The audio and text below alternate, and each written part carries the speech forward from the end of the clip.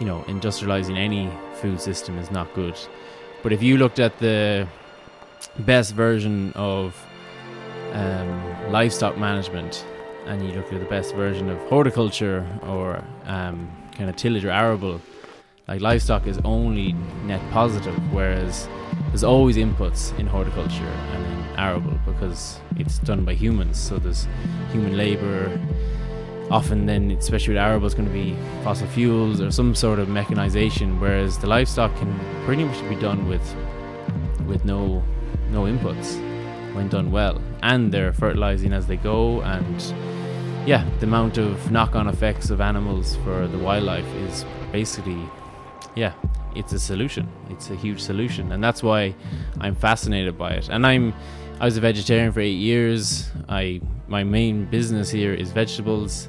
I'll always grow vegetables. I'm not, saying animals are right and veg is wrong. But actually, if you really start going down the rabbit hole of looking at all this, like grain is not something that is easy to do without mechanization. It's a lot of work if you're doing it without machines and using horses. And if you want to talk about ploughing, that's obviously not good. And then you're trying to no-till, and then in this climate, that's tricky. So that's not, a solution as such. You're listening to the Spaceship Earth podcast with me, Dan Burgess. The concept of the Spaceship Earth is simple. We live on a life-giving rock called Earth, hurtling through space. Like a spaceship, we have a finite amount of supplies with an intelligent operating system, which keeps everything we need replenished as long as we all respect it and use wisely. So an understanding of how this system works, along with deep cooperation between humans and all life, is essential to keep us thriving and the spaceship flying. In this podcast, I'm in conversation with humans involved in regenerating life, shifting consciousness, and reimagining how we can live more beautifully and peacefully. I talk with artists, activists, writers, designers, adventurers, healers, entrepreneurs, creative mavericks, and more. Their stories invite us to participate in the co-creation of a more beautiful, life-sustaining world in service to life, becoming crew on Spaceship Earth. Greetings, Earthling. This is Dan. Thank you for tuning in. Much appreciated. I'm recording this. Where are we? Tomorrow is the winter solstice here in the UK. So we're towards the back end of December. And yeah, it's actually been months since I've had a microphone in my hand. Life has got in the way of the podcast in the last few months, and that's just the way life goes. Sometimes we have no control. In fact, most of the time, I'm figuring out as I get older, we have no control whatsoever of anything. But anyway, it's been quiet on the recording front. I'm hoping this will change in the new year. But there is a little episode here, which I'm serving up, which was a conversation I actually recorded in June this year over on the west coast of Ireland with the marvellous legend that is Fergal Smith. Now, Fergal is a... How can I describe Fergal? Well, Fergal's known as many things. He's known as the surfer farmer. He's an extraordinary surfer, a big wave surfer who has been leading the charge on a lot of the big wave surfing on the west coast of Ireland. And over the years, probably about the last 10 years, I imagine, he has dropped his professional surfing lifestyle and become a farmer, a regenerative farmer, and he's on that journey. And it is a journey because I think it's a bit like becoming crew. It's an always on evolutionary process to be regenerative farming, as is with anything right now.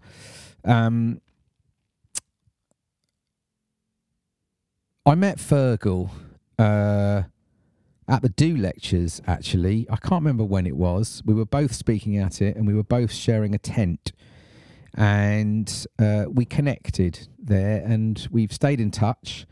And I have ended up creating a little bit of a ritual in my family, in that each time one of my children reached the threshold of leaving primary school and moving into secondary school, I chucked them in the van, got a boat across the island, drove up the Wild Atlantic Way, went surfing, and camping in a van, and then ended up the week away at Moy Hill Farm, which is the farm where Fergal farms, and usually have spent a day and a night on the farm, catching up with Fergal and family and seeing how they've been evolving what they're doing, mucking in where possible, and it's something I've done I've done it 3 times now. I have 3 children. So in June this year, I took my youngest, Willow, and we headed over to Ireland, and we had a fantastic few days up the Wild Atlantic Way. We had some brilliant surf and amazing times in the van, and we got to Moy Hill, I think, on quite a bleak day. We got to Moy Hill in sort of late afternoon. We spent an evening there, and then Fergal and I recorded this conversation quite late at night, actually. I think it was about 10 o'clock by the time we actually managed to sit down. This is the life of a farmer, in one of their barns, and there was a bit of a storm that night as well. There was a couple of power cuts as we were recording, so a lot of this was a conversation in the dark. But it's a fascinating conversation. Fergal's story of his kind of surf to farm evolution, is quite well documented. So you can find, if you're interested in hearing sort of Fergal's backstory, there are plenty of places to find that. Or I would particularly recommend going to Matt Barr's Looking Sideways for an episode with Fergal that gets that story. The time I had with Fergal, we just went straight into where he's at with Moy Hill at the moment. It's an evolutionary project. It's shifted quite a lot, even in the years that I've visited. And so we just locked into, like, what it's like to farm today for him there on that piece of land. So it's very focused on that plot. And Fergal, in some ways, at least my sense, is he is becoming part of that landscape. He is intimately in relationship with it, day in, day out, in quite a mind-blowing way. And I think that's what's so fascinating about Fergal, is he is in that place. That's where he's focusing on. He is, I would say, spending less time now sort of bothering himself with wider issues out of what he can influence, and he's just focusing into that place. And I think there's something really interesting in that right now, that I think maybe is something that many of us could take inspiration from. How do you just focus in on the places that you're in order to try and evolve that, to try and bring healing, care, beautiful change back to that place where you're at? And that obviously can be through whatever it is that you're able to offer into the world, whatever gift you're carrying. For Ferg, it's all about bringing that soil health back, bringing the biodiversity back, and exploring how he can feed people around him and his family as well. We talked a lot about animals, and it's interesting, when I last visited Ferg, there was, I don't think they had animals, but now he's got animals. And so, again, I think what I learned out of this conversation is the nuance, again, that's required at the moment when we talk about the state of the world, when we think about the changes that are needed in the world. Now, there's a lot going on around the role of industrial agriculture, animal agriculture, and how much it's destroying ecosystems. And I think at an industrial level, you can't argue with the evidence and that's out there. The industrial production of animals is off the scale horrific. It's causing total breakdown of so many delicate ecosystems. Just look at the stuff that with the rivers here in the UK. I think it's you can't really argue that stuff has to be phased out as fast as possible. And there's a lot in this that's very hard to have a kind of binary point of view on. But spending time with Fergal, actually, this conversation, he talks a lot about the animals that he is working with and their role in bringing soil health back, bringing biodiversity back, therefore bringing grasslands back, bringing the ability for those landscapes to sequester carbon. And again, as I learned a bit from chatting with Andy Cater at Wild Farmed about the role of cattle that they have in the production, you know, this idea of working with animals to bring the health of the ecosystem back, and then the meat coming out the back end is a byproduct of that process. It's a byproduct of restoring health of ecosystems. Now, of course, people say, well, yeah, but if we want to all eat meat like that, you're going to need this and that. I think that, you know, it's clear, like, we have to be eating way less meat, right? But maybe some places are more suited to eating meat and some places aren't. And this is the thing. What are the different places calling for? Some places are going to need animals to bring biodiversity back. Some places are going to be rewilded. Some places are going to need full-on food production. I mean, this is what we're up against. We're into a kind of whole world of complexity. And the places we're in are going to become more and more important. The nuance of the place. What are these places calling for? How do we apply that level of intelligence to those places?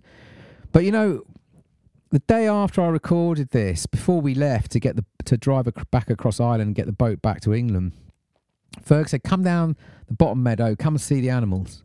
So me and Willow went down the bottom of the farm, down to these meadows. With Ferg, we walked into this meadow. The grass was about waist high. And he's like, well, the cattle are out there. And we couldn't actually see them because the grass was so long. We couldn't actually see them until he sort of coax them out, if you like. And Ferg pointed out that there's this whole thing, you know, about the way that he's trying to farm and the way that real regenerative farming is working. It's like, if you're bringing inputs, which is this idea of bringing stuff onto the farm from outside, so that's called inputs, whether that's fuels, whether that's energy, whether that's food, whether it's fertilizers, all kind of things. They're called inputs, stuff that you're having to bring from somewhere else and put them into that farm there. So he was saying, like, if you're bringing food for the cattle from somewhere else, if you're having to bring food on, you're failing. You're failing at regenerative farming. So the whole idea is the land should feed the animals themselves without you having to interfere. So this is kind of mind-blowing, really, when you think about it. And that's what he's trying to do. That's the whole aim of it, is so that the whole place sustains itself. And he pointed up onto the hill and he said, see up there, what do you see? And what I saw was these kind of fields with cattle like lying in these fields where there was barren of any kind of biodiversity, and then there was a big farm. There was farm machinery sort of lifting up these big bundles of hay and food that had been brought on. And he said that's industrial dairy farming, millions of quid's worth of kit, having to bring all this stuff onto the land, all these inputs, bringing feed stock from God knows where, grain that's been cultivated out of, on land to actually feed animals, to feed humans. All of it is failing. And so I guess what I'm saying is it's really important, I think, to stay open to the nuance that is required in everything in terms of how we feed ourselves, how do we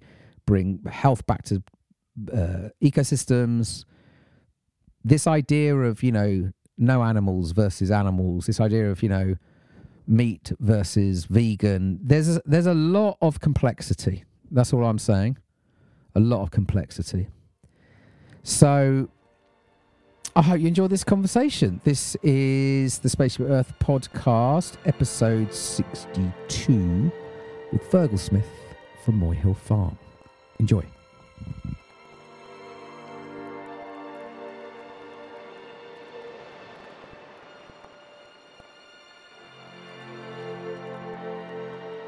You're listening to the Spaceship Earth podcast with my dad, Dan Burgess. Fergal, welcome to the Spaceship Earth podcast here on your very own Moy Hill Farm. Thank you, Dan. Thanks for having me. Thanks for coming to visit. Thanks for having me. I know it's been quite a I've only been here a couple of hours, but it's been... Do you know what I was thinking? Since the last time I came, today, I've been in the ocean with you and your family. I've had dinner with you. Things that I have never done when I was been with you before, because you've always just been... I'm not saying you're not insanely busy, but something has shifted. Yeah, that's true. Like, I wouldn't say I'm any less busy, but I think priorities maybe are a bit more aligned. Coming of age, getting old, basically. Yeah, like, I'm manic busy. That my wife definitely wouldn't say I've changed that. But it's very important, you know, having young kids, and yeah, you can we all know anyone who's a busy person can be busy until the day they die. So yeah, it's just very important to just carve out some time here and there to splash in the ocean, or do whatever your kids want to do, really. Yeah, nice. So I was trying to figure out when we were with my youngest Willow as we were driving up here, and she said, "How do you know Fergal?" And I was trying to, and obviously this is the third time I've visited with my third child. There's a whole pattern here. Yeah. Next time I might come on my own, actually. And I was trying to remember, because I think it was about 8 years ago we met, but I was trying to remember the question that you were holding at that time, about because you'd had I think Moy Hill Community Garden was happening.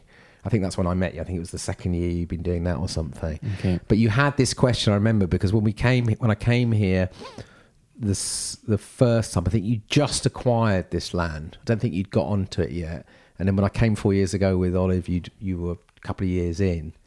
But you had this, I always remember you had this question about trying to figure out, how do you feed a community? How do you feed people locally with good, nutritious food, and do it in a way that is, bringing the natural world back from its how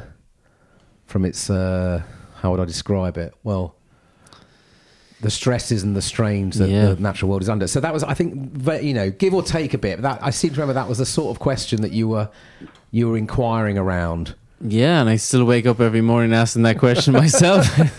It's definitely front and center, and it hasn't shifted, and it's still my main focus every day is, I'm not working like a lunatic to make money. It's really trying to figure this out, and I will never figure it out, but I at least will give it a damn good try and work some bits out. And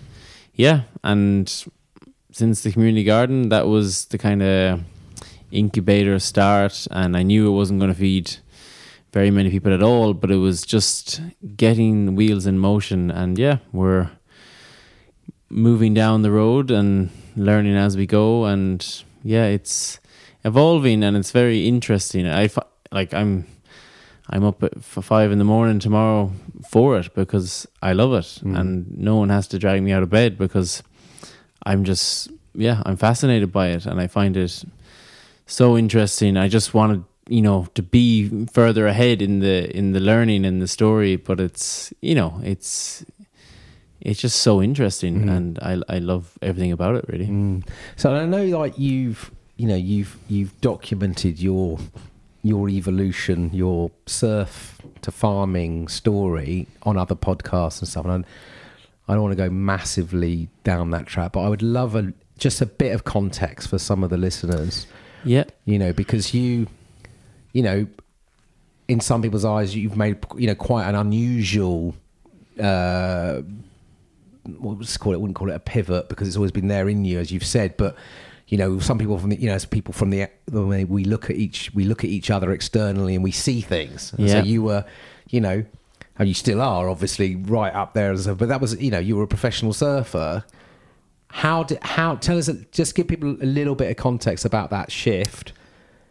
No, and it is a bit of a shell-shocking change for people to grasp, and myself at times, but no, not for me, but no. Even my family, who also run an organic farm, and they're just like, why are you giving up something that you love doing and you get paid to do? Like, that's pretty much the ultimate thing. And I'm like, it really is, and I've loved it, and it's great, but actually there is no pot of gold at the end of the rainbow. Like, we can chase it indefinitely and have a great time doing it, but it's, you can't grasp the end of chasing waves. It's just this endless kind of pursuit, which is amazing and it is great, but it definitely doesn't give you like a grounded sense of like fulfillment. It's more of a really big high and amazing moments.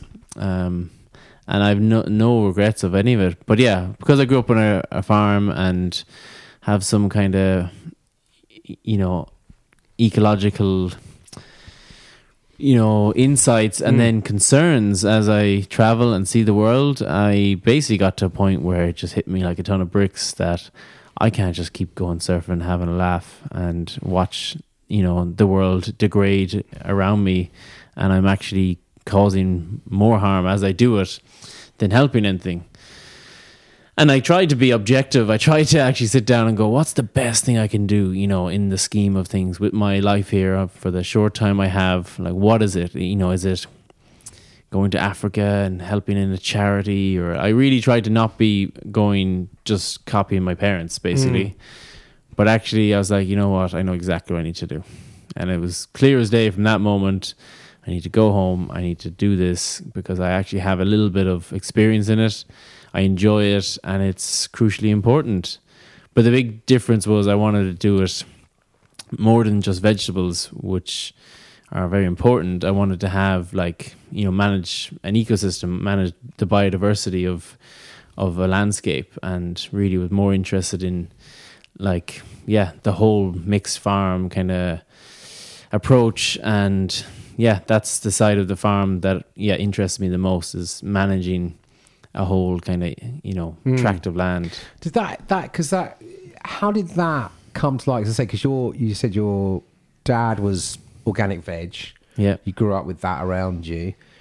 When you started like the community farm? Obviously, the community garden was like you say, it was a way to get going, a way to start bringing people around food and the land and whatever. When did you start to make these connections around this whole system idea? Because we can dig into this, but it feels like we're living in this time where either folks are sort of all out against animals, and obviously there's a pretty compelling case again, at least from what I can understand, against the sort of a world that's just producing tons of livestock and using vast tracts of land to feed those livestock. But of course, as we know, this stuff is nuanced and complex and all this stuff. But when for you was this sense of actually, I need to explore this animal, plant, land relationship? Kind of like even from childhood, like I grew up on a vegetable farm, but I grew up with my neighbors chasing sheep and cows, and I used to love it. Like I used to love just being the sheepdog, basically. But I very clearly saw it not a very good system. Like, animals having the vet and they're getting dosed and, having maggots on the sheep. I could just see all these problems, and I just wondered why it was like that. But I always was still interested. And then coming around, later as a bit more of an adult, I wanted to learn about animals and how they interact, because basically the world evolved with animals on it. It didn't, evolve with just plants. Animals were here, before probably we were. And that's how soil was built. And I wanted to learn about all that. And I suppose I started learning about holistic management, which is from the Savory Institute, Alan Savory. And I did that kind of training, and that really kind of snowballed my understanding about land management. And we love to control things as humans, and horticulture is a real controlled environment. It's man-made. I decide to grow vegetables here, and it's great food and everything, but it's actually quite unnatural to see. You don't see a garden just happening in the wild. It's a man-made thing, and it's not actually, it wouldn't last very long if you walked away from it. Whereas, grass and livestock has been happening for thousands of years through predators moving animals around the globe, and that's been happening indefinitely, and that has always worked. And there can be no inputs in animals. So in a nutshell, animals, are, to me, kind of the solution to our problems. And done well, they are unbelievable what they can achieve. Done badly is which we're seeing in, most of our industrial agriculture is, that's why they're a problem. But it's certainly, what's the saying? It's not the cow, it's the how. And industrializing any food system is not good. But if you looked at the best version of livestock management, and you look at the best version of horticulture or kind of tillage or arable, like livestock is only net positive, whereas there's always inputs in horticulture and in arable because it's done by humans. So there's human labor. Often then, especially with arable, it's going to be fossil fuels or some sort of mechanization, whereas the livestock can pretty much be done with no inputs when done well. And they're fertilizing as they go. And the amount of knock-on effects of animals for the wildlife is basically, it's a solution. It's a huge solution. And that's why I'm fascinated by it. And I was a vegetarian for 8 years. My main business here is vegetables. I'll always grow vegetables. I'm not, saying animals are right and veg is wrong. But actually, if you really start going down the rabbit hole of looking at all this, like grain is not something that is easy to do without mechanization. It's a lot of work if you're doing it without machines and using horses. And if you want to talk about plowing, that's obviously not good. And then you're trying to no-till, and then in this climate, that's tricky. So that's not, a solution as such. It can be done very well. Same in horticulture, huge amount of inputs.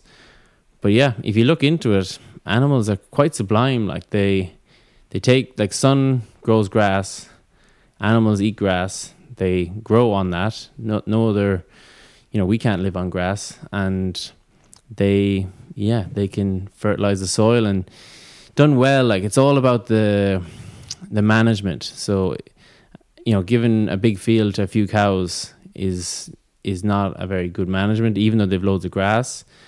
It's all about, naturally in the wild, there was huge herds of animals, there could be thousands with predators following them. And that's why they were in a herd, to protect each other. And the weak one and the old one and the young one got taken by the predators.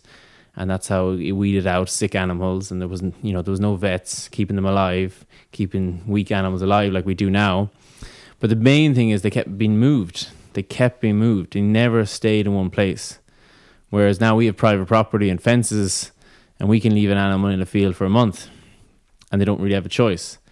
Whereas when there was no fences, they were just roaming, and there could have been 1,000. They reckon there could have been between 500 and 1,000 cows to an acre, but they were in there for maybe 2 hours, and then they mightn't come back for 3 months because they're going on some big long kind of migration, being pushed by predators.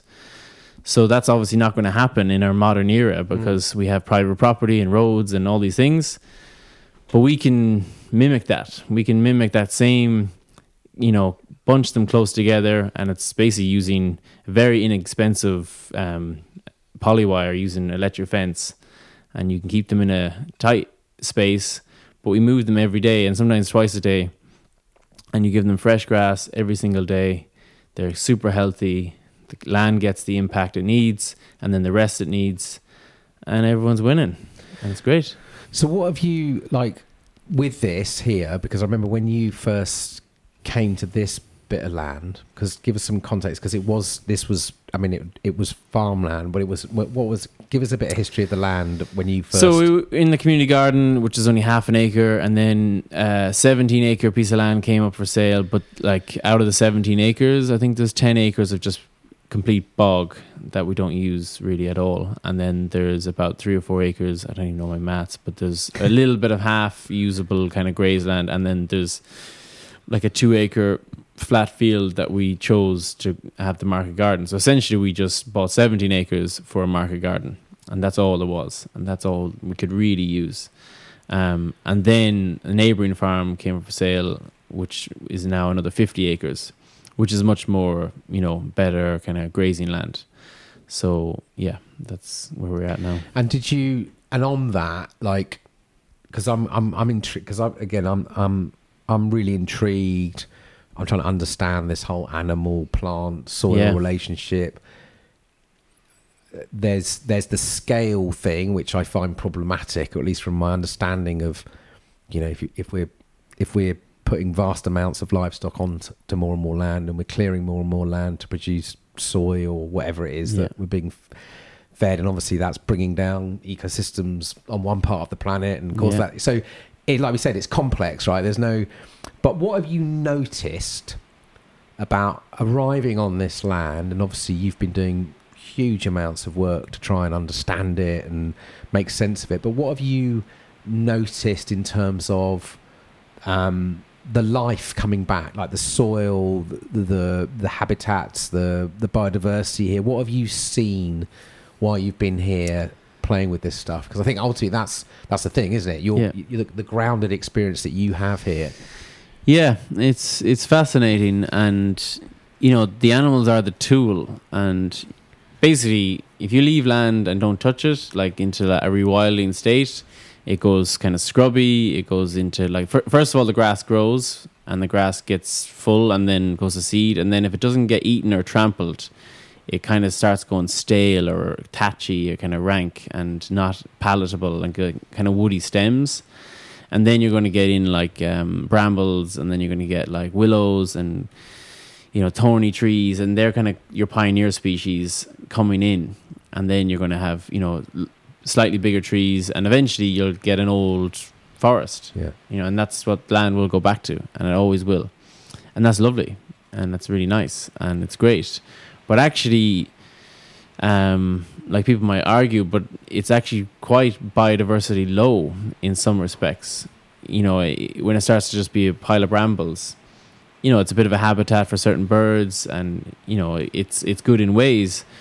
But like a well-managed grassland, like grassland when it's kind of pumping, it's sequestering. Grass can sequester carbon 21 times faster than trees can, and it stores it in the soil, which is like putting it into like bars of gold. It's like putting into serious savings, because soil ain't moving and it's stable. So that's one thing. And then my thing is, if we can have trees alongside grassland, we're really killing it. You know, because we have trees which are great for birds and windbreaks and big roots going down, and also storing carbon and more biodiversity, more insects and all this stuff. But having the grass at the same time, there's just way more life.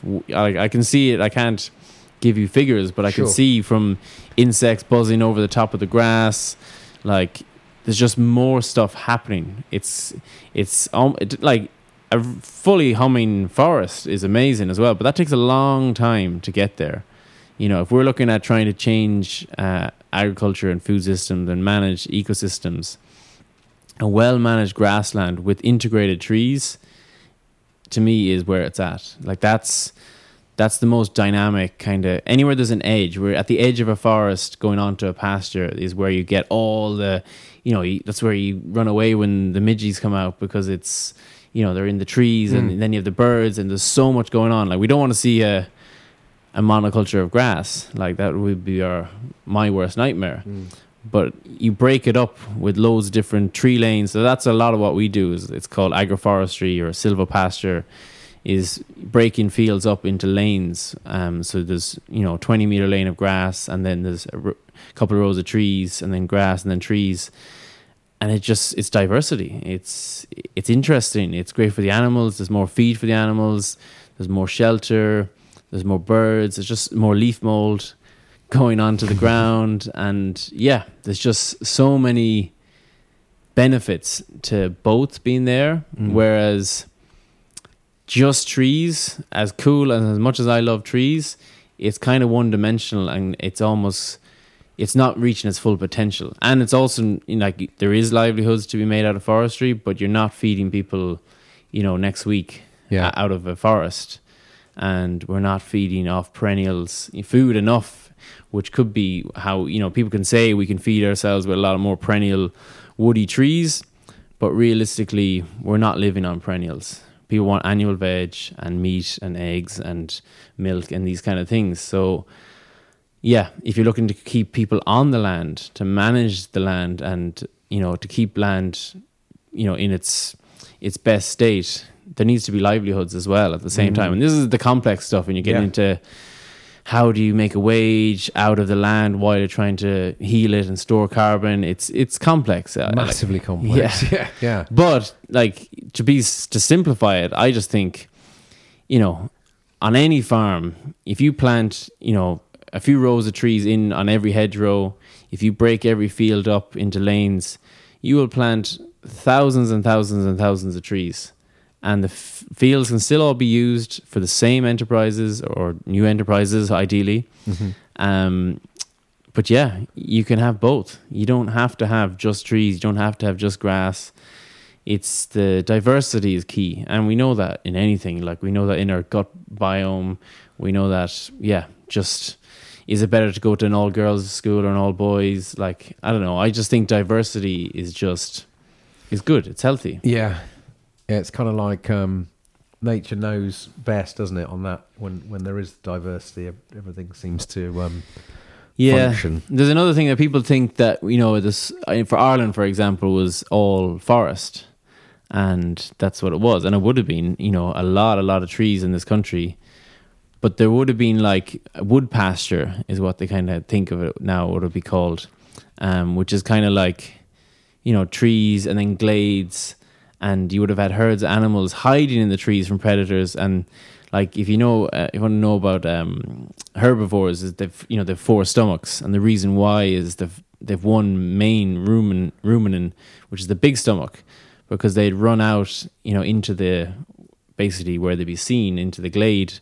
And they'd hoover up as much grass as they can, and then they'd hide back in the trees again and kind of keep away. And that's how ecosystems kind of functioned. That's how it was. And trees evolved with animals walking through them and smashing them down and knocking down the unhealthy ones and stimulating new growth and getting new, seedlings up and all this. And that's how the world was.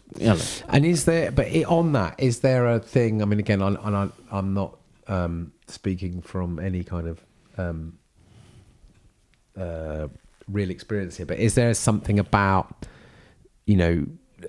wild animals versus livestock, this difference, this kind of, I guess it's this scale thing again, because there's those figures that get put around about the amount of we've sort of depleted kind of the biomass or on this planet of wild animals has been diminished to something absurdly tiny in the last whatever it is couple of 100 years, particularly the last few decades. But obviously then the number of livestock has gone through the roof. And I guess there's things so the questions I have always are we're seeing all these impacts on kind of water systems and rivers from runoff from livestock, and sort of the slurry and the nitrogen levels going up, and rivers kind of dying and stuff. Totally. And so how do we, I guess, I know these are big questions, but I guess that's the thing. So for me, it's my understanding is there is no, we need diversity of farming approaches, different approaches for different landscapes and different regions.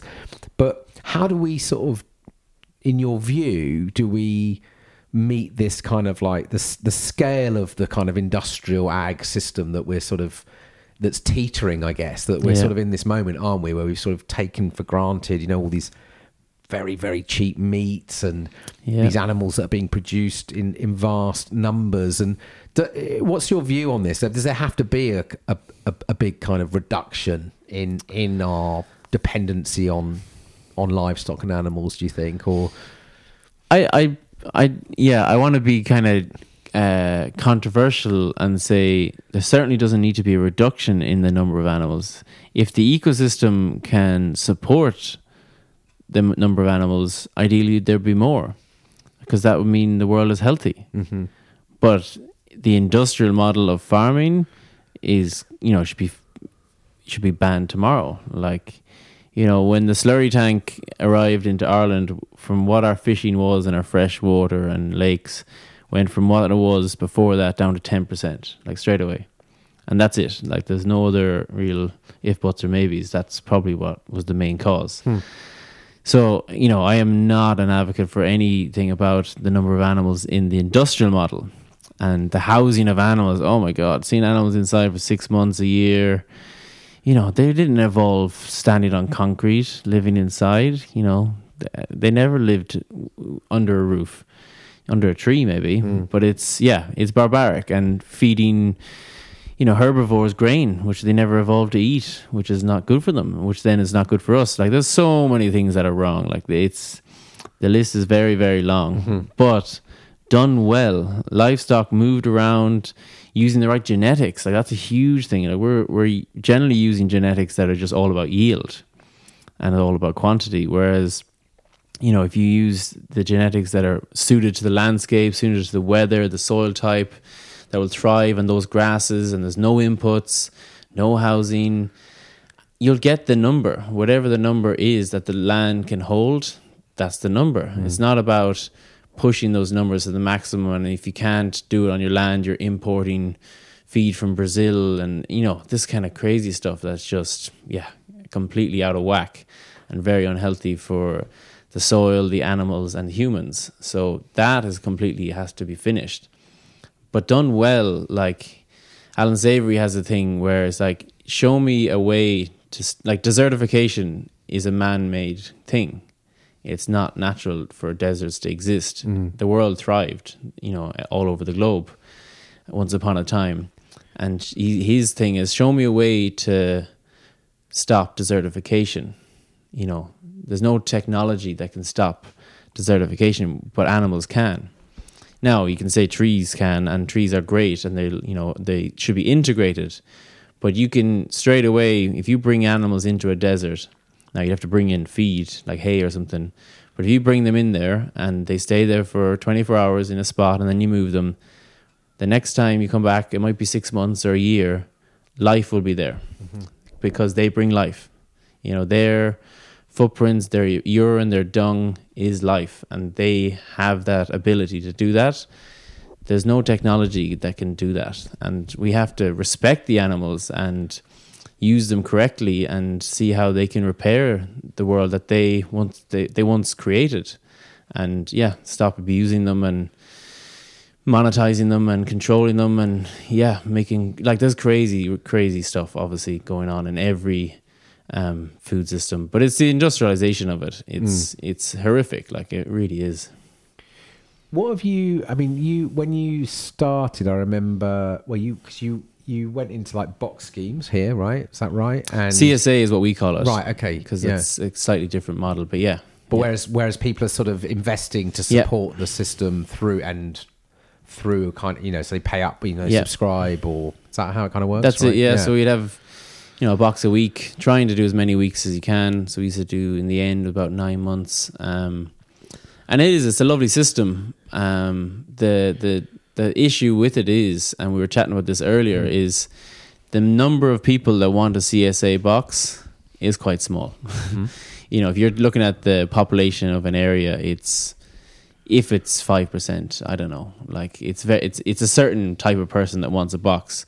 So when you build your whole system supplying to those customers, you're not really open to your average customer. So I've kind of gravitated more back to more traditional markets, and we have a farm shop, because there's no commitment. People don't like the commitment. It's kind of scary. We make them up a box. They don't get to choose what's in the box.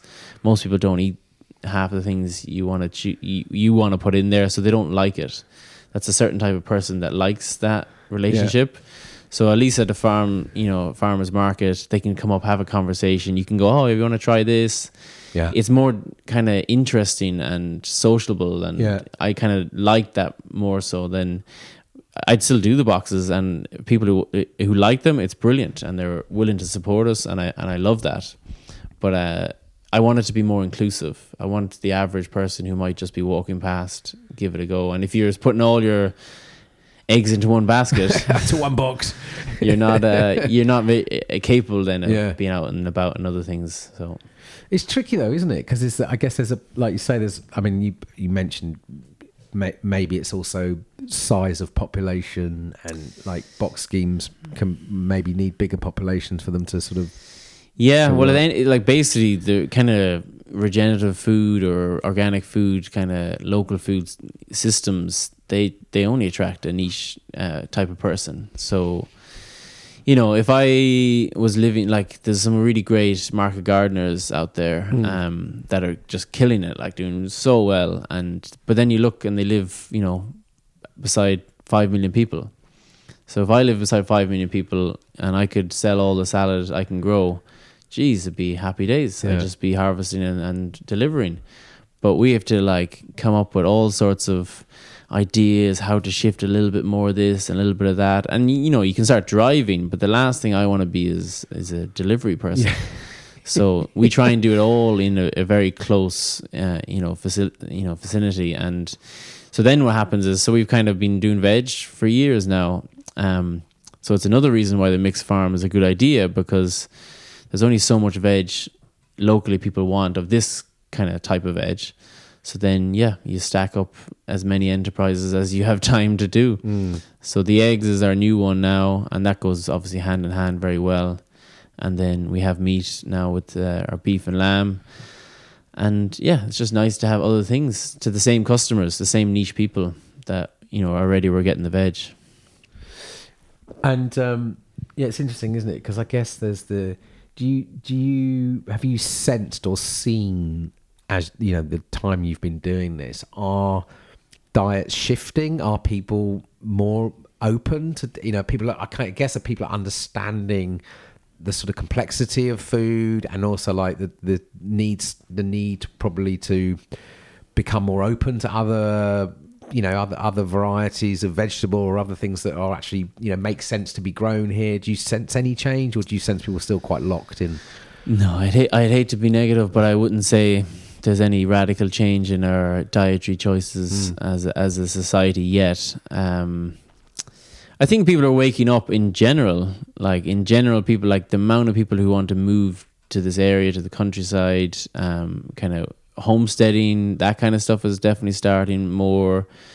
But overall, eating habits, you know, as long as we can convenience shop, I think people will still use convenience shopping. It's just, until it's not there, it's just very hard not to use it. It's very simple. The car park's there on the way home and they have everything, and it works. Like, it was very funny with COVID and the first lockdown we had here.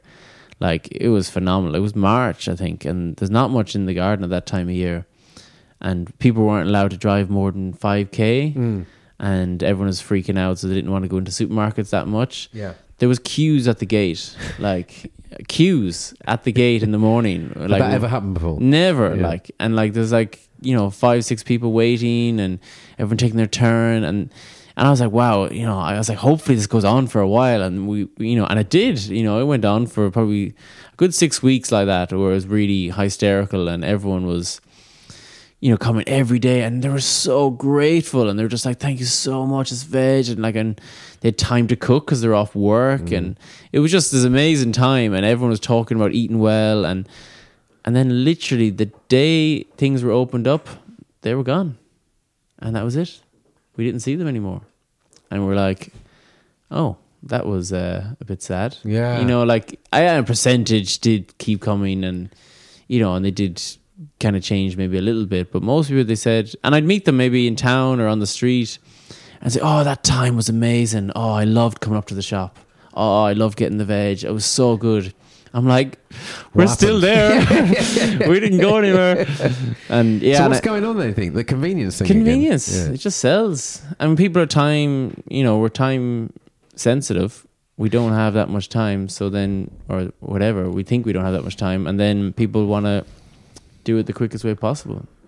Yeah, I mean, this is the problem, isn't it? Because like the lack of time is, when we look at all these issues that we're sort of facing into, the busier we are, the more impact we tend to make in terms of our footprints, right? Because buying, you know, whatever, not being able to cook, not being able to grow, not being able to fix anything, it's all we're paying out, you know, and we're buying stuff, and it's this crazy tension. Yeah, like you said, we saw a glimpse of it in that first lockdown. I think people saw it, you know, there was this kind of glimpse of a different way. And the conversations were amazing. I was like, oh, this could be it. Like they could have tweaked it. Yeah, they're like, you know, having the time to cook with your kids, and everyone's just, you know, everyone's calmer and happier, and we're going for a walk after dinner. And I was like, this could be it. They might have just, but then people have the bills, you know, people have bought into the house and this, and then they need to pay for it, and it quickly falls back, but then there's no doubt some other crisis is on the way, you know, be it a climate one or environmental one or whatever. Like, there's something on the way. So it's interesting to see, as soon as crisis happens, where people go. We go back to basics very quick. And was it the fall of the Roman Empire? Everyone left the city and went straight out onto the land and started growing again. It's kind of what happens, you know. Well, this is, I mean, that's the, you know, we won't get into this because it would be unfair, because I've barely started George Monbiot's new book, but it does. He, you know, I saw him talk down in Bath a couple of weeks back, but the thing he opens with is he talks about this, you know, modern food system that's been created over, you know, decades, whatever, that it's a very complex system. He just talks about complex systems generally, that we, in our sort of industrial mindsets, we're not great with understanding complexity. We're very good at specialisms and stuff. And so he talks about, he uses that example of, you know, the financial crash in, whenever it was it 2008 or was it 2008? I can't even remember. 2008, wasn't it? Yeah. But he talks about that, you know, this complex system, and you start to see these signals. There were these early signals that that this system will give you that let you know something is, you know, we're on the verge of something quite seismic. Yeah. And he talks about, and I say I haven't got into depth, but broadly speaking, he's suggesting we're in a similar state with food, that it's this massively complex system that is now showing signals that it could be about to, you know, to collapse. And again, I said I haven't got into it, but I guess I was just wanting to sort of explore, like, what, you know, because you talked about COVID pandemic, people coming up here. How, in your view, how resilient, like, let's take where you are here in Ireland, how resilient do you think folks are when it comes to food? How are we when it comes to food? What would happen, for example, if supply chains started to dry up quite quickly? Yeah, there'd definitely be a bit of a panic, and I think George is completely right to say that those warning signs are flashing quite loud and clear now. And we know, like, the growth illusion, kind of endless growth idea, and thinking you can ship things from China, you know, for your car, you know, click a button and it just arrives. Like, you know, that's all very fast-paced new stuff that we've never had before. And to build your whole food system on such a kind of a, you know, what do they call it? The 3 days, like, everything is just in time model. Like, Jesus, what a fragile way to feed the world. Like, and it's only Western world now we're worried about here. You know, the third world are still down on their hands and knees, you know, growing like they always have. So, you know, they're not worried as much now. They're getting screwed on those other ways with climate and different things. But yeah, our just-in-time model, it's kind of ludicrous. To not have your food sorted in your backyard doesn't really make any sense. As a government, should be the number one priority, and as communities, that we just have the basics in order. I think it's 5% of farmers in Ireland actually feed into the Irish population, and like 95% of them is export. So that's, it's not a great system, really. Yeah, I mean, that's what that whole idea of this import-export model, and you say in some countries have, you know, probably out, you know, now have just gone pure, everything is on import, right? Or, you know, either they're producing and exporting everything, or they're producing very little and importing everything, which is just such a mad, when you think about it, you know, food, it's like the essential. Yeah, just air, water, then food. Yeah. That's what I always say is, we should be worried at the air because you can't last that long without that one. Yeah. And then water, which is we only have the same water that goes round and round. Yeah. And every time you pollute it, it's a bit less that we can drink. That should be the next top priority that everyone is concerned about. And then food. Like food's actually down a little bit. And then get your food right before you worry about electric cars or your broadband or any of these things that we seem to put a lot of energy into. It's like we haven't got the basics right, guys. And it's now, to be positive, I think Ireland is in a very, very positive situation. We have only 5 million people on a pretty big island with a lot of cows. I noticed. A lot of land is the thing. We have a lot of lands per population. So and water, it was a huge thing that we have. But still, we're up shit creek. Like, we don't have farmers. We have people who drive machinery. We don't have people who know soil and the land. And, we're very used to filling a diesel tank. And now it's getting very expensive. Like, it is a very scary place to be for those kind of industrial farmers. And I feel for them. Like, I really do. I think they're in a shit place because it's not going to get any easier. Like, nothing's going to get easier in that model. That model is only going to start cracking harder. And our job, I think, as people who are, interested in this, is just trying to get the models that will work up and running. So then when people are ready or have to change, it's easier for them to change. And then we can help each other along. And it's not some like, haha, I told you so. It's like, right, we can, peer to peer get each other through this, because it's very important that we do.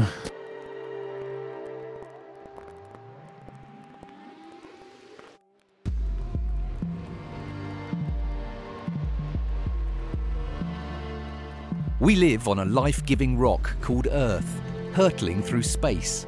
How bonkers is that?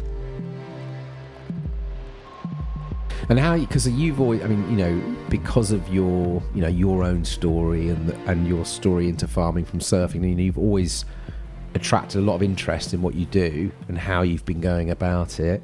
What are you like, on this now with the current, the position we're in now here in Ireland, other farmers? What's happening? Are you really sensing there's shifts going on? How are people kind of connecting with you now, and what's going on in terms of like what you've got going on here? But how is that sort of, what's the web that's being created around this now in Ireland? And firstly, I would say I'm the number one beginner on this journey. I'm really starting from the bottom, and I'm just learning as I go. But I'm just very interested and passionate and want to learn.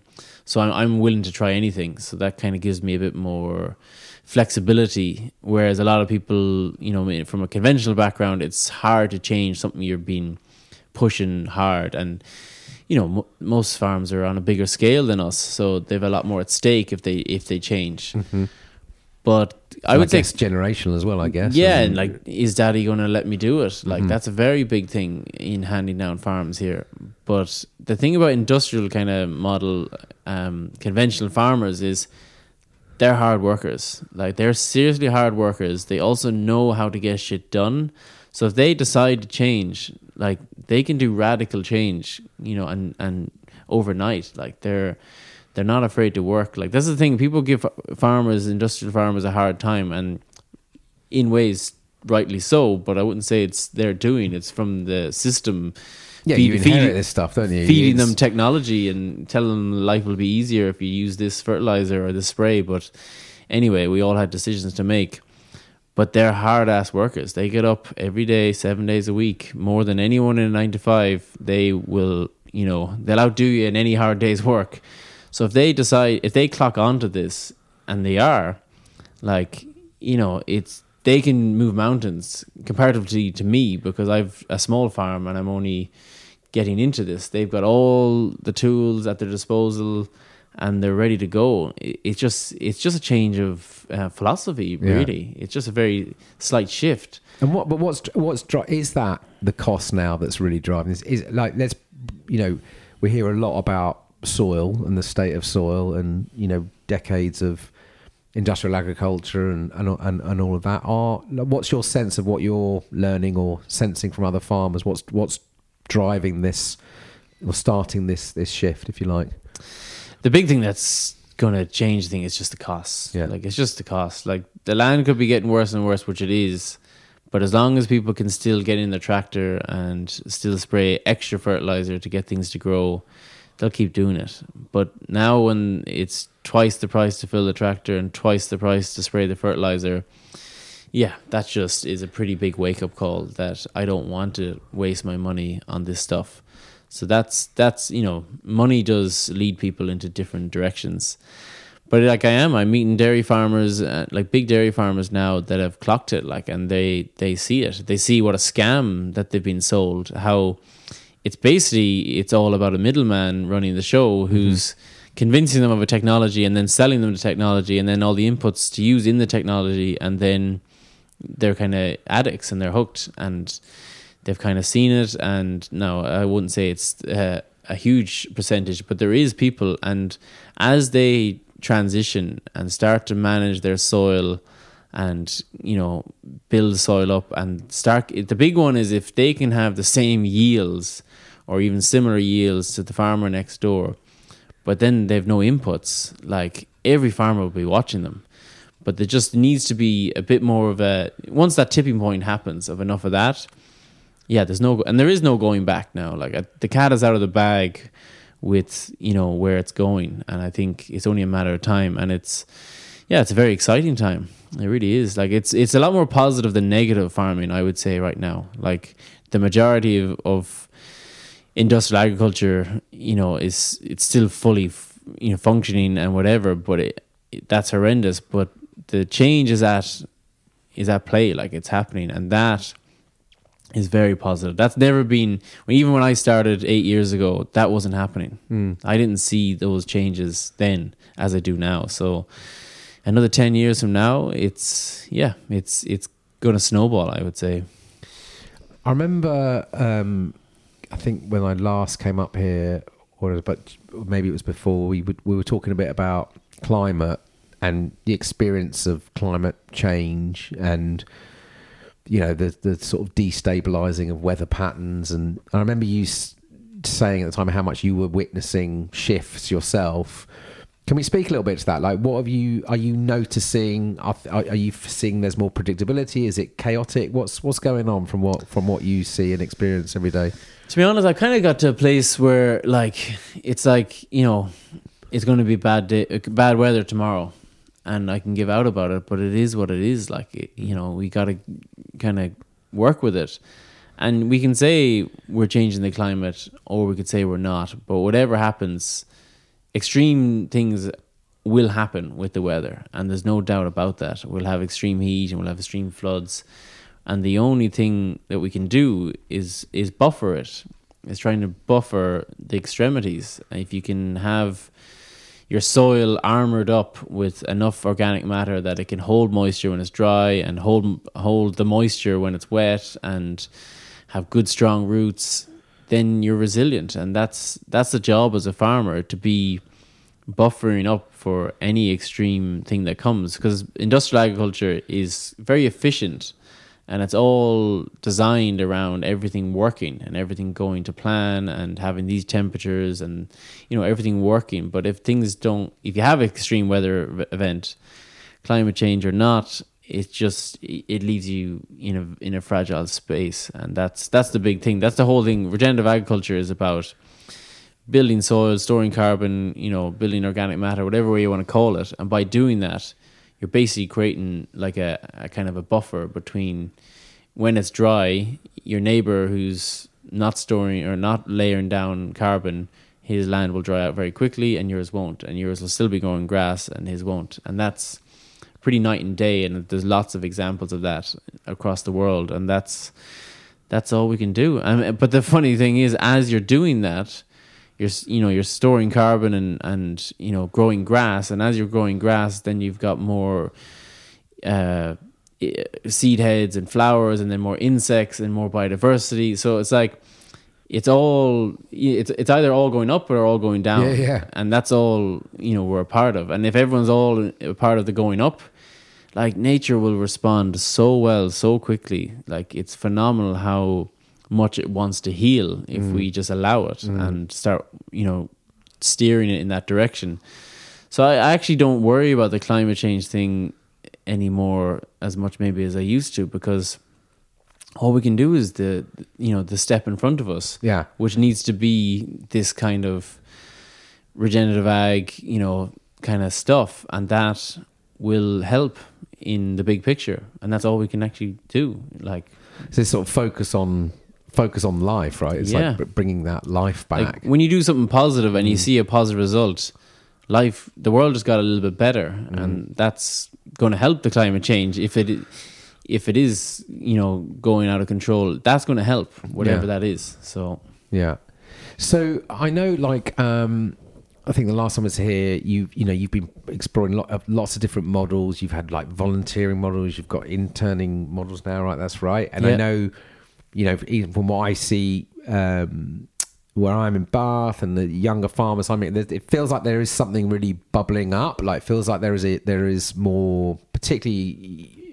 younger folks wanting to come into farming. It feels like that's happening, or there's something happening in that space. Can you tell us a little bit about what you've learned about, or what you're seeing again with youngsters wanting to come onto the land, and also maybe what you've learned a bit about different models of how you actually work with others, how you build, Yeah, I suppose after we're kind of learning about building soil, we really got to try and help other people do it, because, you're not going to manage the whole country yourself. So that's the next part of what gets me motivated, is how do we get more of this happening? And if people want to get into this, how do we get them off on the right foot? Because it's not an easy occupation to get into. Like, if you're trying to become a farmer, and unless you're inheriting land or you have millions in your back pocket, it's a very expensive occupation to start, between buying land, infrastructure, and then you're going to do it for 10, 15 years just to learn the trade. And then you'll have if you're buying in with very little money, you're going to have huge debts. You will virtually never get paid. So it's not like the occupation you'd be, queuing up for in theory. But people want to do it because people feel the importance of this. And I think those people need support. Like, those people, if we can just help them along that journey of getting off their feet, like, doing every bit of it, learning to be a farmer, buying the assets, starting a brand, selling direct, being, a marketer, a salesperson, accountant, all these things. It's such an overwhelming task to get into. Like, I wouldn't recommend it at all. But I hope people do it, because it's very, very important that we do. And the only way you can make any money at it at all is if you sell direct, which is way more work. So I don't know, if we can help these people get off on the right foot. And my thing is this internship that I do now, because I've done volunteering. I suppose I kind of originally wanted to get everyone into it. I wanted everyone to learn and have, everyone here, but actually you can't help everyone at once. Well, you saw that. I remember you also, again, Robbie, I remember that you saw the sort of healing potential of people working together, or people getting their hands in the soil together as well, right? Totally. You want to bring people back to the land. Like, as a Western culture, there's never been so few people on the land, and then we're depressed, and there's, lack of connection to food and all that. So I just wanted as many people to be here. And we did. We had a huge amount of volunteer days here, and it was an amazing time and really, really great to do. But I would say, I don't know, 95, 98% of those people will never be farmers, which is fine, and that's totally normal. But I want to have more farmers. Like, I want to have people who, are my up and coming, people that I can talk with and trade notes with and learn from, and watch them regenerate 100 acres over there. And that's what we need. Like, we need a whole wave of new people managing land well, and you ain't going to do that overnight. So we have a 6-month internship for the April to October, so the full growing season. And they don't work, there's a woofing network. That's right. Which a lot of people would kind of use, and I'm not sure, it's like 4 hours a day or something work you get for food and board. But the interns work 10 hours or even 11 hours, and they start at 5:30, and they take on responsibility. I get them to do the markets. They're managing livestock. I go away and make sure they, on purpose, so they can mind the place. Yeah. Just so they see those cows. They're all yours.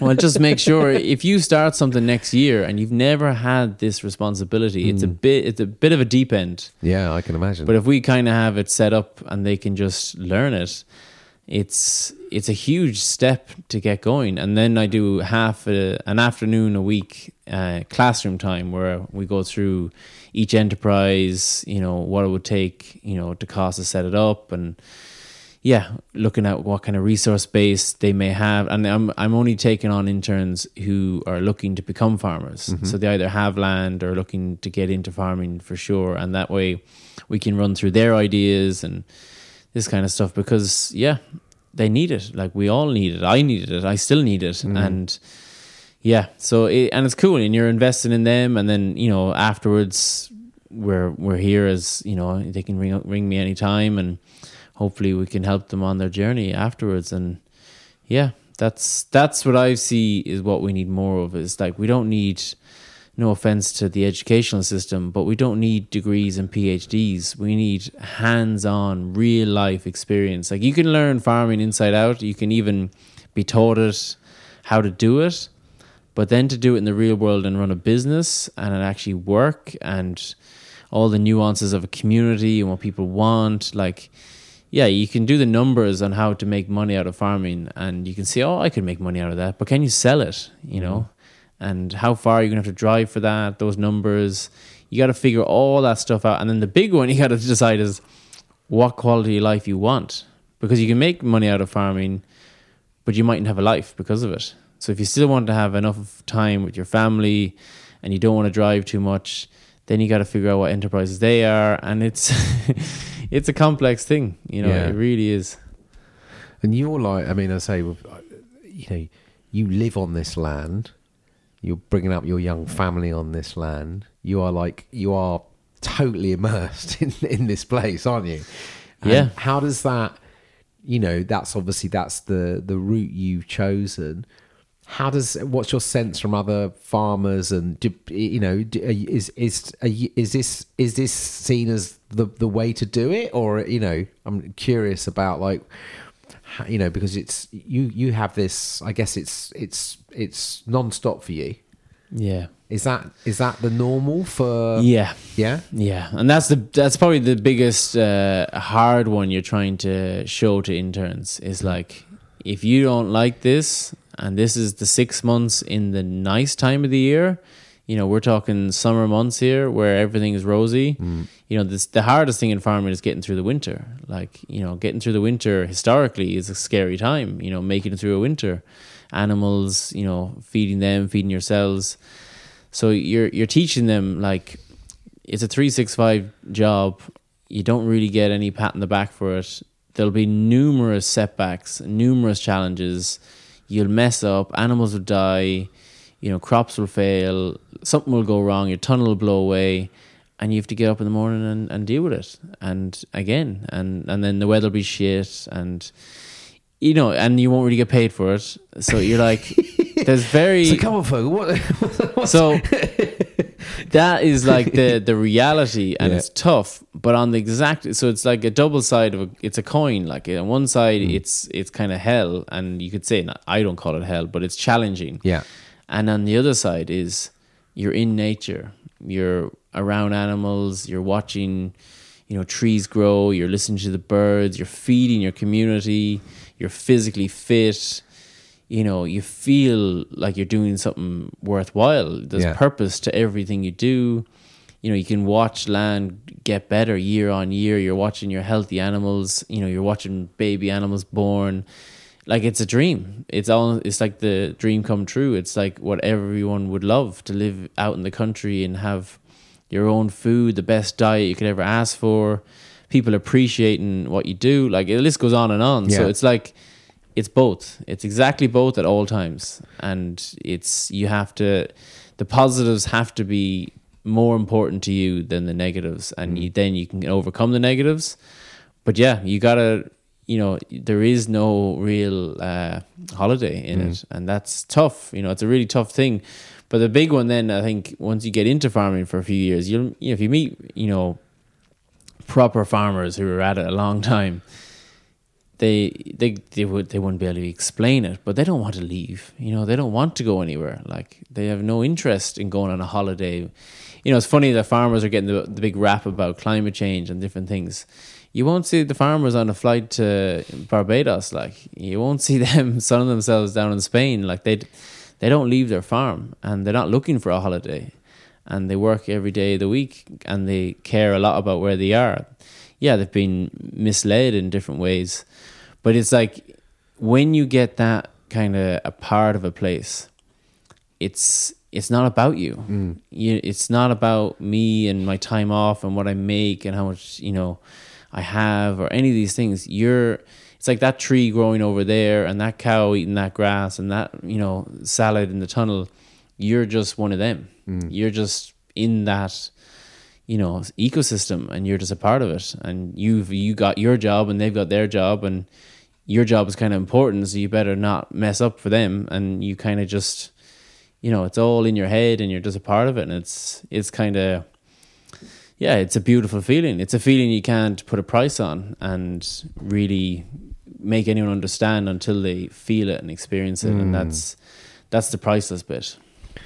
And you've got that just part the van up on the hill there, and obviously you've got the view out across to Le Hinch and the ocean. And how's that for you? Are you still getting in the water often, or how does that work for you? But seeing it is, it's stunning. I imagine it must, because that's that other part of you, and having that sight of it feels really special. No, it's definitely why we live here, because practically farming wise, you wouldn't live on the top of a hill near the sea. Like, it's, and I could have settled in Mayo, where my family are from, and it would have been easier and better land. But I grew up there, and I hated how much we drove to the sea. So I was like, if I'm going to farm, I want to be near the sea, because it is special. And just to be 10 minutes and jumping in the sea with the kids at the end of a day is, it's a great way for farmers to unwind. And it doesn't have to be the sea, but something you need to, because you basically carry things as a farmer all day long from one place to another. So the whole occupation is quite heavy. You're always kind of like weighed down with either physical stuff or just thinking about stuff and what you're going to do next. So then to go into the sea and float is like a really good offset. So wintertime's good. I've got less on, and I can surf a good bit more. We do actually take a month off in January and have someone mind the place and actually surf. It's the 1 month where things are quite quiet. And then summer, it's a long day, so you can get in at the end of the day, but it's just really just a family fun affair. Like, I done that mad surfing obsession, and it was an amazing time, but it was definitely great memories, but I'm not obsessed anymore, which is lovely. I go to the sea, and it's fun and it's pleasurable, and I'm not chasing anything. It's a really nice experience. Whereas before, it was like I was pushing it in the surfing world, and that was very exciting, but it was kind of intense as well. Where now it's, if I get to the sea, I'm delighted. That's all I need now. Yeah, love it. So listen, I just one thing I'm really interested in conversation I'm having with people at the moment is this kind of like how we imagine the future, how we sort of think about, how we're using our imagination in the work that we're doing. And like, when you sort of think about what you're trying to do here, and you're training others up now and networking out to more farmers, and what is the future you imagine? What does it look like? What does it feel like? Okay, we need another hour, I think. By the way, we're sitting in the dark, and it's getting late. Yeah. But yeah, I can yatter on for a little bit about that's what keeps me going. So we're trying to build a training center at the moment. We have the planning permission. I got a small grant. I'm trying to find more money to build a training center for these interns, then to run, you know, specific courses on certain, you know, enterprises or whatever, and people can use the space. So that's one aspect that I'm trying to do in the kind of medium term. I personally am like, I want to be a land grabber.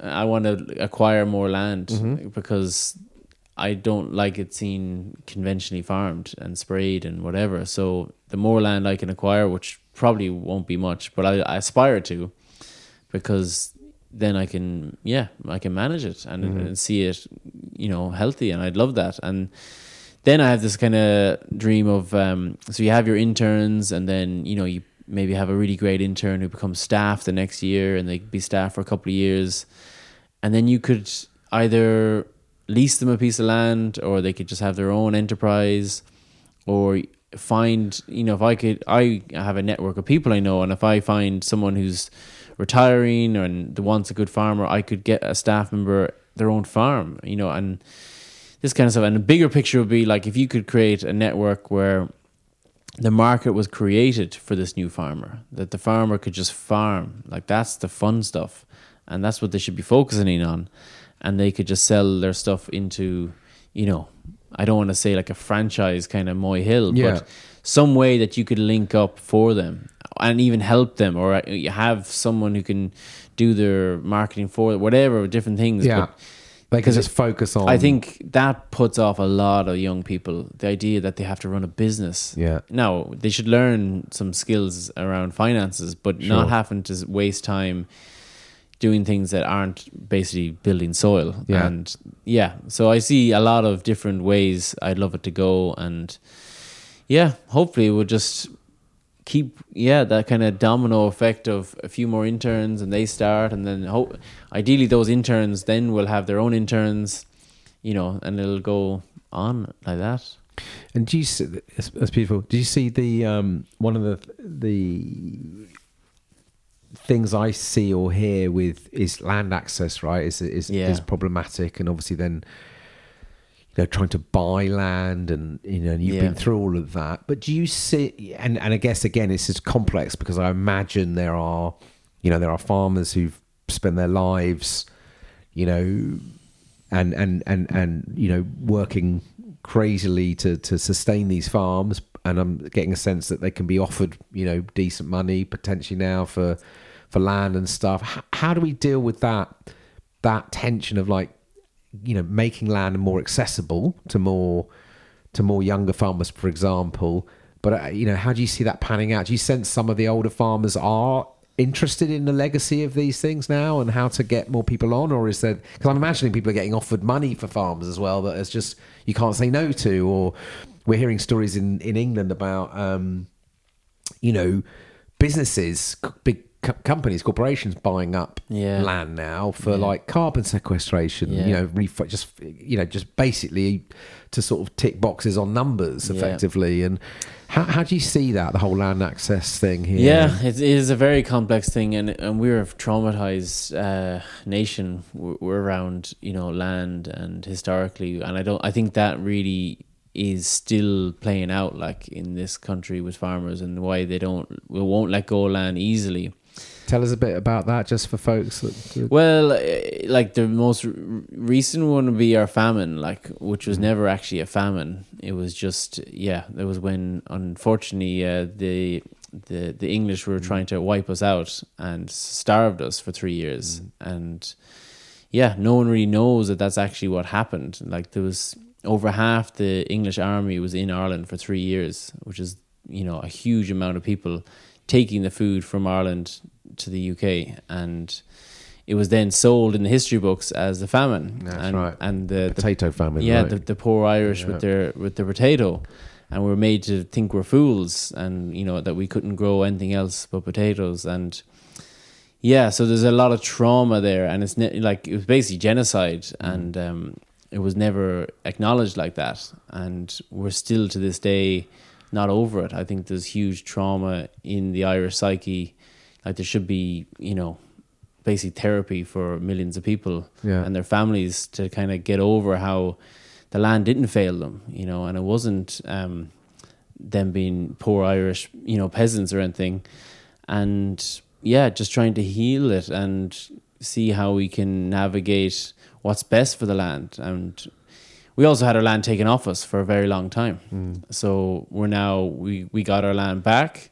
We don't want to let it go, and they don't want it to leave the family name, and that's all very poignant kind of, emotive stuff. Yeah. Like there's suicides all the time. There was a family there, the brother. So, your classic is the farm's going to get handed down to one of the brothers, and then mightn't go so well. There's feuding. So one of the brothers shot the other brother and the dad and himself this year over land. And like, that's not the first time. Yeah. And you're like, wow, like that's where we're at with land. And so you can see why they're not handing over to some young upcoming. Yeah, I get it. So what needs to happen, I see, is we need to have these so ideally we're going to have the next generation of farmers who are inheriting land doing these internships or just learning themselves, and that's it, and it's easier that way.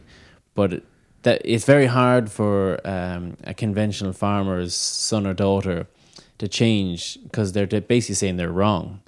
They're saying everything they've been doing up to now could be wrong, and that's very difficult.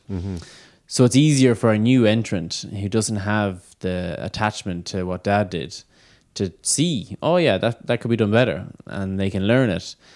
So then when you have these interns who are trained up and you get them access to land, whoever it might be, which would be great, you've then got some case studies to show farmers, look, it can work, and you need to have really clear agreements and contracts. There's an organization in France that's really good at that. I don't know the name, but they do this mediation over a 3-year period where they give the new entrants, internships for 2 years, and then 1 year with the original farmer where they hand over the farm and teach them all about the farm. And it's really well done, but it's all done through immediate, someone in the middle, and there's no complications and contracts, and they don't even have to own the land, the new entrant. They could just have a lifetime lease. So they have access to the land in their lifetime, but the farm can stay in the family's name. And so there's really good models out there. We're just, we haven't explored them. We haven't tried them in this country. So we need the case study to show the farmer who's thinking about retiring and doesn't have someone who wants to take it, how it can be done. But that's a part of, so I'm involved in a farming organization called Talamh Beo, which is a link to La Via Campesina, which is a worldwide peasant farmer movement. And so Talamh Beo will be working on this kind of stuff. Like that's what one of the things we're trying to get is this kind of structure, like, because it's a big deal trying to, hand over land. And like, because if you handed land over to someone and they mess it up, like, oh my God, like the reputation in the community, if you given your land to these people who've now trashed it or whatever went wrong, like, so it has to be done very, carefully. That's very important, I think. So that sounds like a biggie. Just, a couple of last things that would be curious to get your sense on. So what's, thinking about all of this, like what's exciting you the most about this moment in time, like with everything that's going on? What's really sort of... Well, the coolest thing about regenerative farming, like that's the term I like to use. Yeah. There's biological farming, there's loads of different words, but it basically is, it doesn't cost anything. We don't need a new tractor, we don't need a shed, we don't need any technology. It's just a different management system. There might be little inputs of different ideas here and there, but realistically it's just a way of managing things and thinking differently. And what do they say is turnover is vanity and profit is sanity. Like if we can see how we can just still make the profit is the same, like dairy farmers are making huge money, but then they've huge overheads. And if we can get rid of inputs, like inputs are just ridiculous, like needing to have huge tractors, needing to have all the fertilizer, need to have all the grain and all this stuff. If we can manage farms without these inputs, the farmer's back in control, and they don't need, to worry about, basically very much then. They just need to manage what they have in front of them. And that's very exciting. And like it's basically at our fingertips. Like tomorrow, every farmer could say no to the fertilizer coming in the drive and learn from someone who's already done it. And all of a sudden, the world's a different place. And that's very exciting. And there's I think there's some facts on, like, a third of the world is grassland. And currently, like, a lot of the world's grassland gets burned at the end of the season if it wasn't grazed properly. So you think about all the carbon that's released by doing that, and it wasn't storing carbon, never mind releasing it. But if you tomorrow stored carbon through grassland, it would just cancel all CO2 emissions like overnight. And that's just using the exact same people, the exact same animals, just a different way of doing it. And that's pretty cool. Like, that's just like, there's no fancy, big. It's a consciousness shift, really. Yeah. Isn't it? It's a shift of perspective or perception almost. And it's happening as well. That's the other thing. Like people want to look up stuff, like, there's some amazing farmers out there. The US is an amazing place where they have the worst agriculture in the world, and because of it, they have the best agriculture in the world because you get the extremes. Yeah.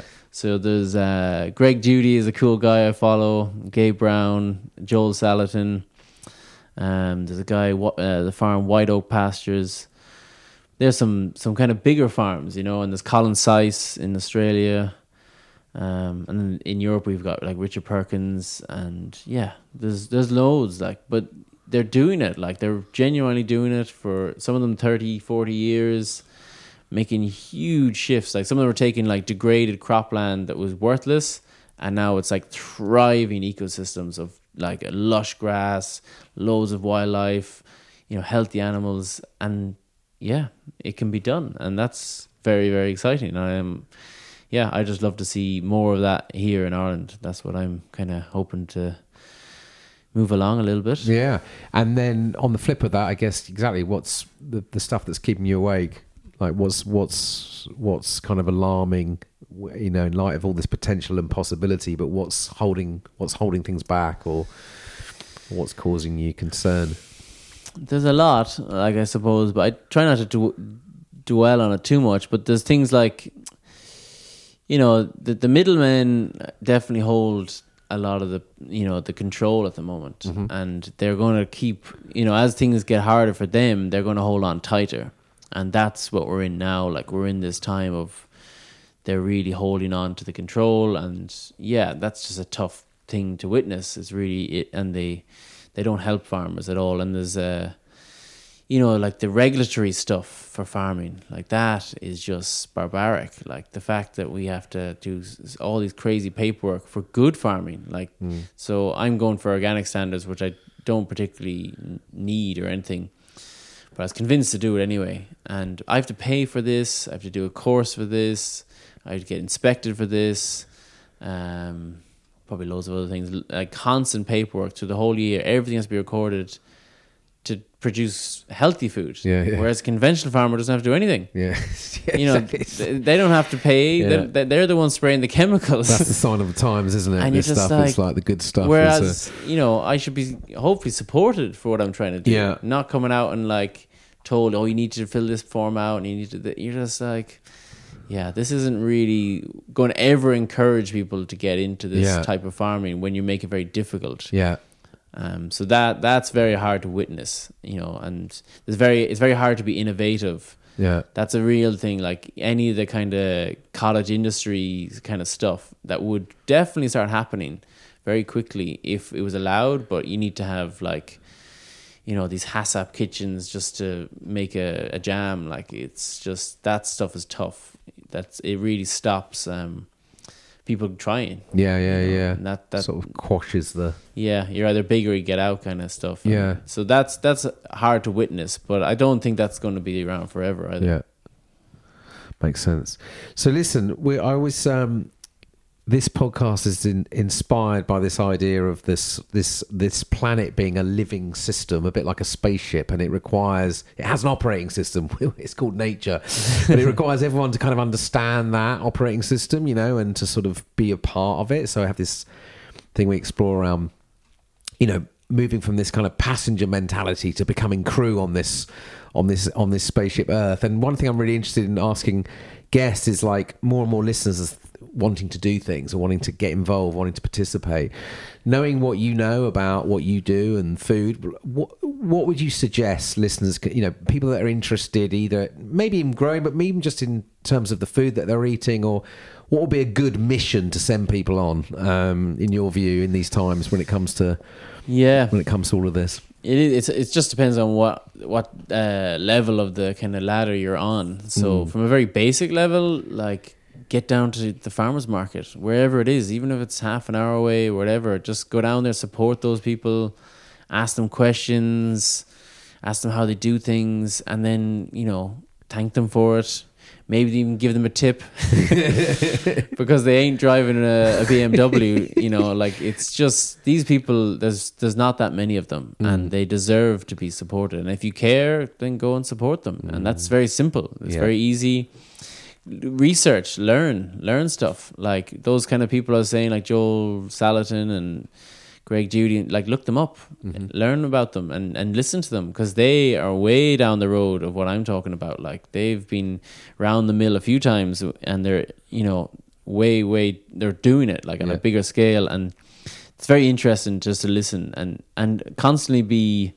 Holistic management has a great kind of philosophy, and it basically says, when you go, you got to make a plan. Whatever you're going to do in the day, you have to make some sort of plan. So make your plan, make the best plan you can, but don't dwell on it. Make your plan, and then you just go out and assume you're going to be wrong.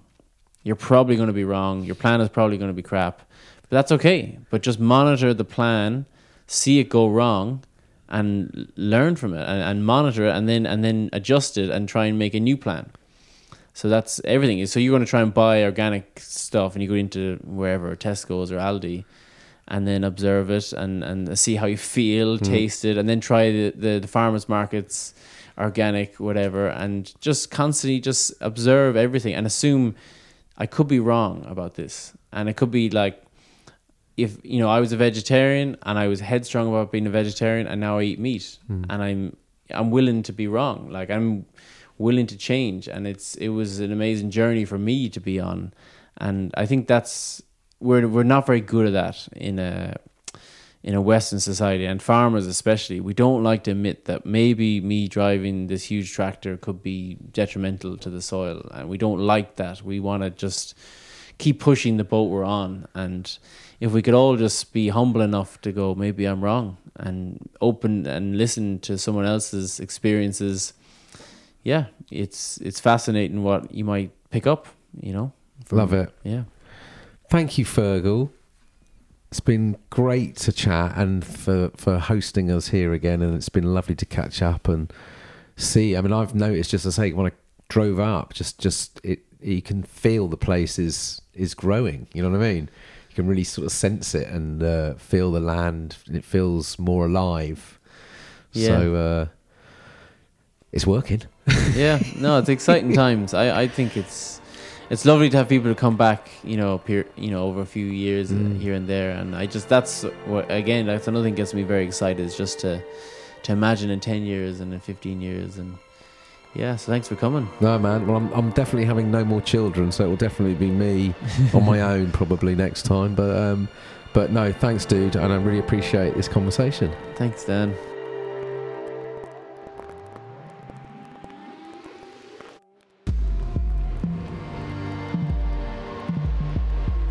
If you've appreciated listening to this podcast, would you consider sharing it with a friend, or leaving us a rating or review via your podcast provider?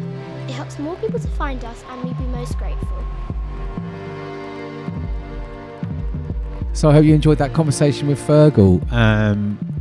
Check out Moy Hill Farm, and as Fergal said, seek out your local producers, your local farmers, your regenerative farmers. They're popping up all over the place. They need our support. So and also highly recommend getting onto YouTube, searching for Fergal Smith, just to sort of see Fergal in action, like from a surfing perspective, because he's quite extraordinary, and it's worth spending a little bit of time watching Fergal out in the ocean. Quite extraordinary surfer. So on that, thanks for listening. Thanks for tuning in. It means a lot. Do share this episode or others if you can. Help more people find us. A little podcast broadcasting from our little shed in our garden in Somerset. But more people are finding us. More people are really connecting with the stories and the conversations we're having. So we would be massively grateful if you could, share us on to other folks you think might enjoy these conversations. A lot more coming in 23, hopefully. Yeah, the universe will be behind us next year, doing whatever it wants to do. And also check out becomingcrew.com. Unlearning adventures to help us navigate mysterious times, the great unraveling which we are living through. These are something I've been gestating for several years, prototyping for several years, which are learning experiences with others in community, in crew, where we can create the space to explore our most alive questions, where we can connect deeply to our uncomfort, vulnerability and pain for what is going on around us, where we can move through that, where we can let go of old stories and ideas that no longer serve us, and where we have the support for us to deepen our